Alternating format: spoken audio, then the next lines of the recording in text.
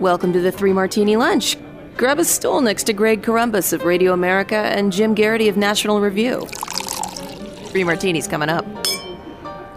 3 good martinis coming up, actually. They've kind of been hard to find in the last couple of weeks here, so we're glad we can stockpile them for you here on this Wednesday. Grab a stool and enjoy them with us. Jim, there are crazy and bad things we certainly could talk about today. We kicked a few of them around, including AOC's pretend handcuffs. But you know what? Let's focus on some good martinis today and start with a bipartisan, to some extent, Senate smackdown to the Pentagon, going extraordinarily woke here. And in particular, the Pentagon's seemingly quixotic witch hunt for domestic extremists, which it went on in the wake of January 6th. And the Senate Armed Services Committee, I'm guessing, Jim, is also doing this in the wake of reports that recruiting is way down for all branches of the service. And I'm guessing lawmakers don't want that to continue. So anyway, the Hill reports the Senate Armed Services Committee signaled opposition to the Department of Defense's efforts to counter extremism in the military in a report on its version of the fiscal 2023 National Defense Authorization Act. The committee released the text of the bill this week after voting 23-3 to advance the measure last month. In the accompanying report, the committee says, quote, "The vast majority of service members serve with honor and distinction, and that the narrative surrounding systemic extremism in the military besmirches the men and women in uniform. The committee believes that spending additional time and resources to combat exceptionally rare instances of extremism in the military is an inappropriate use of taxpayer funds and should be discontinued by the Department of Defense immediately." The vote on that was 14-12 with Senator Angus King, technically an independent, but he's almost always with the Democrats, voting with the Republicans in favor of what I would say is pretty strong language there, Jim. The downside, though, is the language is non-binding, but it's pretty hard to mistake what the committee is saying to Lloyd Austin and Mark Milley. Focus on the job you're supposed to be doing. Greg, you may recall that back in late 2018, kind of getting into 2019, there were a couple of reports about them finding domestic extremists who were either in the military or had just come out of the military. And it'd be like, 2 or 3 here. There was a guy it was a Coast Guard who was involved in plotting terror attacks. There were, after Charlottesville, there were polls of active duty troops, and some of them said they had experienced, some cases of white nationalism. But in terms of arrests, in terms of people who are actually, indisputably members of these groups, you were finding 1 here, 2 or 3 there, stuff like that. And I wrote about this and I said, look, you have nearly 1.3 million men and women in uniform and active duty and about another 800,000 in the reserves. You add that up, it's more than 2 million people. If you take 2 million people, sad to say, you're going to find at least a handful of really terrible in that group. You take 2 million people, there's probably going to be, if not an axe murderer, somebody who is drunk and violent. You're probably going to find somebody who does something inappropriate sexually. You're probably going to find people in all that stuff. So that's why the military investigates these sorts of things. It is worth noting that everybody in the military takes an oath of office to support and defend the Constitution against all enemies, foreign and domestic, to bear true faith and allegiance to the same. And you can't be a white nationalist and also believe in that stuff. That is a violation of your oath. Those views are not compatible. And so I kind of wrote this. I was like, well, okay, well, let's investigate this. But I don't really think there's anything indicating that there's this, surge of this or this wave or that this is a deep-rooted and much more common problem than everybody think. And here we are several years later, and there's no evidence to indicate this. And it's good to see Angus King joining the Republicans on this. I'd like to think the Democrats would join in on this too. And no one's saying don't ever look for it again. No one's saying ignore it if you see it. Nobody's saying that this is tolerable or acceptable or something the Pentagon should say is, we'll give it a wink and a nod and it's okay to have in the ranks. Everyone's just saying, look, this appears to have been a moral panic. This appears to have been 1 or 2 cases that came out at the same time and freaked people out and made them believe that this was a widespread problem. Here we are years later. This always was overhyped. Good for Senate Republicans and Angus King for observing it. And hopefully the Pentagon will heed their advice. But kind of the dark lining to our silver cloud assessments, I wouldn't really hold my breath on this. No, since it's non-binding, Lloyd Austin and Mark Milley could not be more in favor of pursuing the woke agenda in the last place it should be pursued. And like you said, Jim, when you're in an institution that involves hundreds of thousands of people, you're going to get a few on the fringe. And so when those cases pop up, you investigate those. But this idea that we have to do this top to bottom search, like Tommy Lee Jones looking for the fugitive throughout the military, was just a knee-jerk political reaction to January 6th, and all it did was distract the military from more important things. But they seem to be doing that a lot, so we'll see if anything changes. But like you said, probably not anytime soon.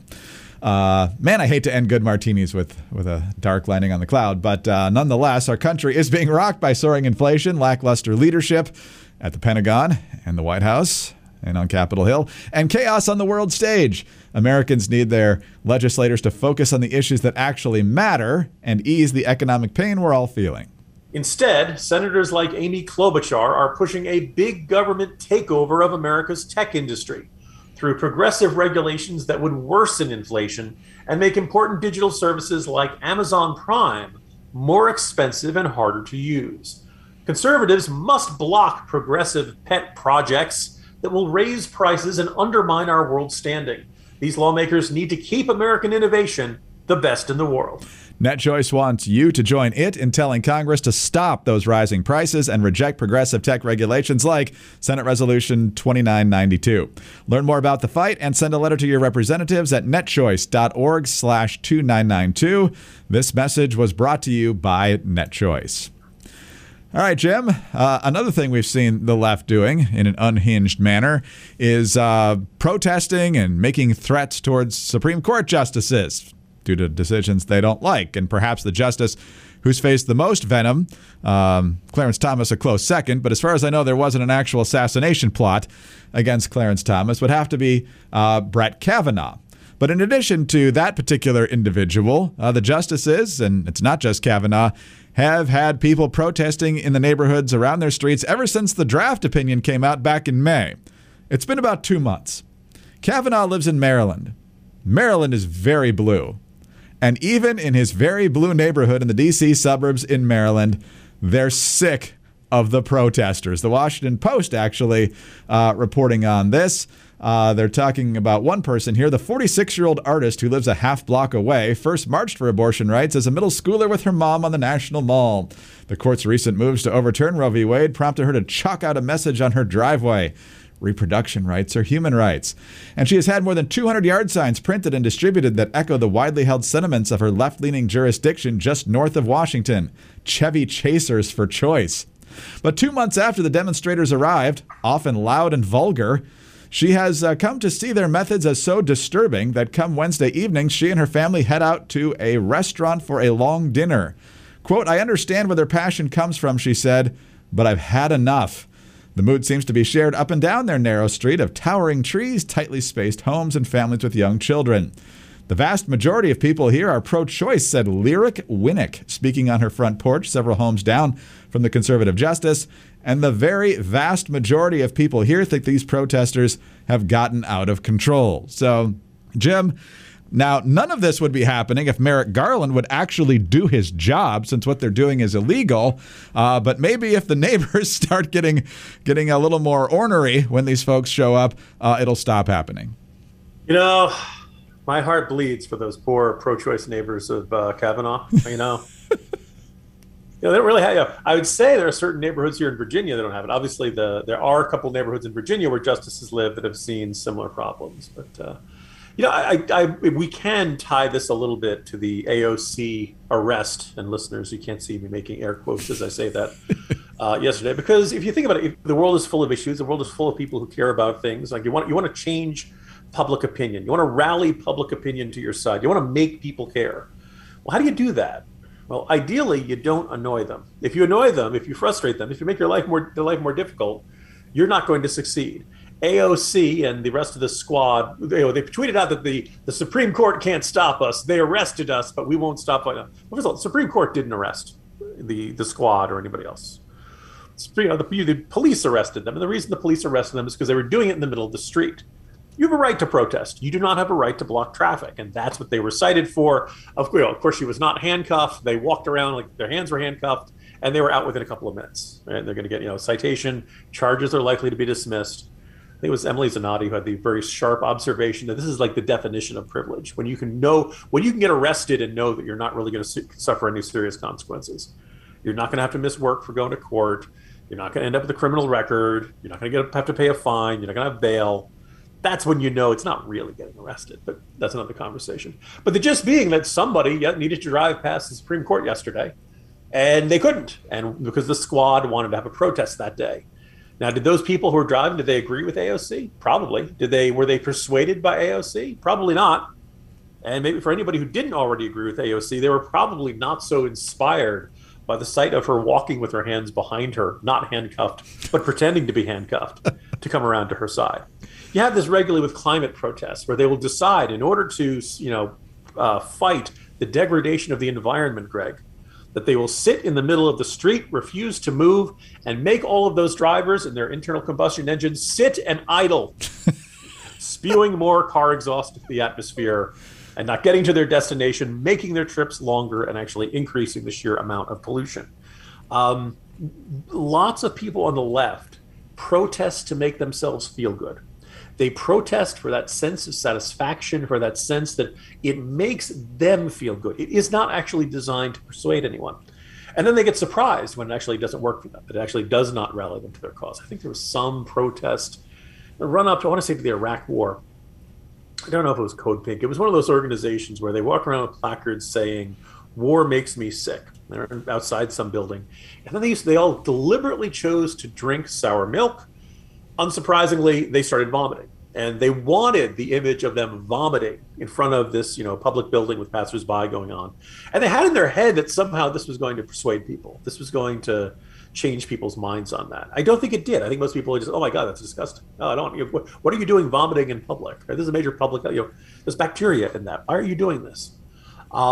Something of an exhibition, I might argue, of mental health. I think that if you're doing this, you're doing this because it's fulfilling some sort of need for attention within you. It's not actually about changing people's minds. You're not, as Stephen Covey would tell us, beginning with the end in mind, focusing on that end point, that end goal that all of this is involved in. The purpose of it is the process. So that's what's happening here. And unsurprisingly, these pro-choice activists are alienating people who already agree with them. But again, it's not about actually persuading people. It's about making them feel good about what they're doing. Yeah. Blocking me in traffic will never get me to switch to your cause. Now, I realize that only leftists do that, so I wasn't going to join their cause anyway.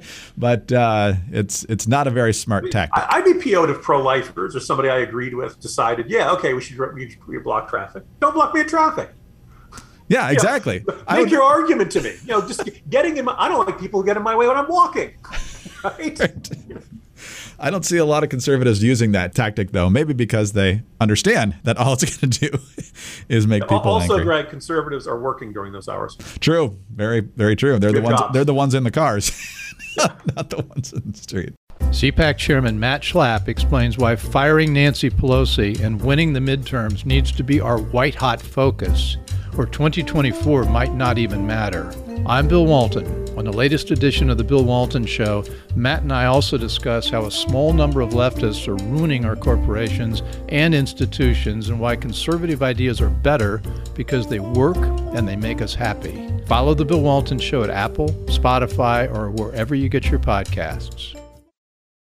All right, Jim, on to our final good martini now. And this one is just kind of delicious because after 8 years of thoroughly doing his best to destroy New York City, Bill de Blasio has, I think, finally understood, at least temporarily, what New Yorkers really think of him. He could have just gone off and lived in his mansion, maybe even moved somewhere outside of New York City after he couldn't run for another term.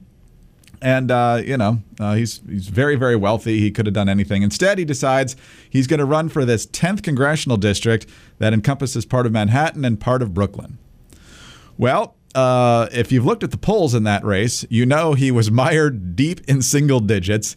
And he also apparently spent a lot of time going door to door, Jim, which in Brooklyn, when you're not popular, is probably a pretty bruising experience. And now Bill de Blasio is saying he's not going to continue this run for Congress. He's dropping out of the race. And according to the Twitter post that accompanies this, he is also saying that he's done with electoral politics. We'll see if that's the case. But nonetheless, this is part of his video announcement explaining that he's not going to be in the race any longer. And I've listened really carefully to people. And it's clear to me that when it comes to this congressional district, people are looking for another option. And I respect that. And I just want to say I love the people of this city. I really want to keep serving, and I'm going to find a different way to serve. Yeah, I believe in New York, that's political speak of they want a different option for people constantly opening the door saying, get the bleep off my porch, and you destroyed this city, and slamming the door back in his face. Is that about right? It is, Greg. I'll begin with the joke that I suspect many listeners saw coming at the beginning of this segment. Finally, New York's groundhogs can breathe freely and without fear. De Blasio is going away, at least from public office. This does bring genuine satisfaction to me, and it's not just because we don't like De Blasio. I think you look at the state of New York when De Blasio took over under Michael Bloomberg. Bloomberg was not our favorite person, but metaphorically and literally, he did make the trains run on time. He did what he could to keep the business community pleased.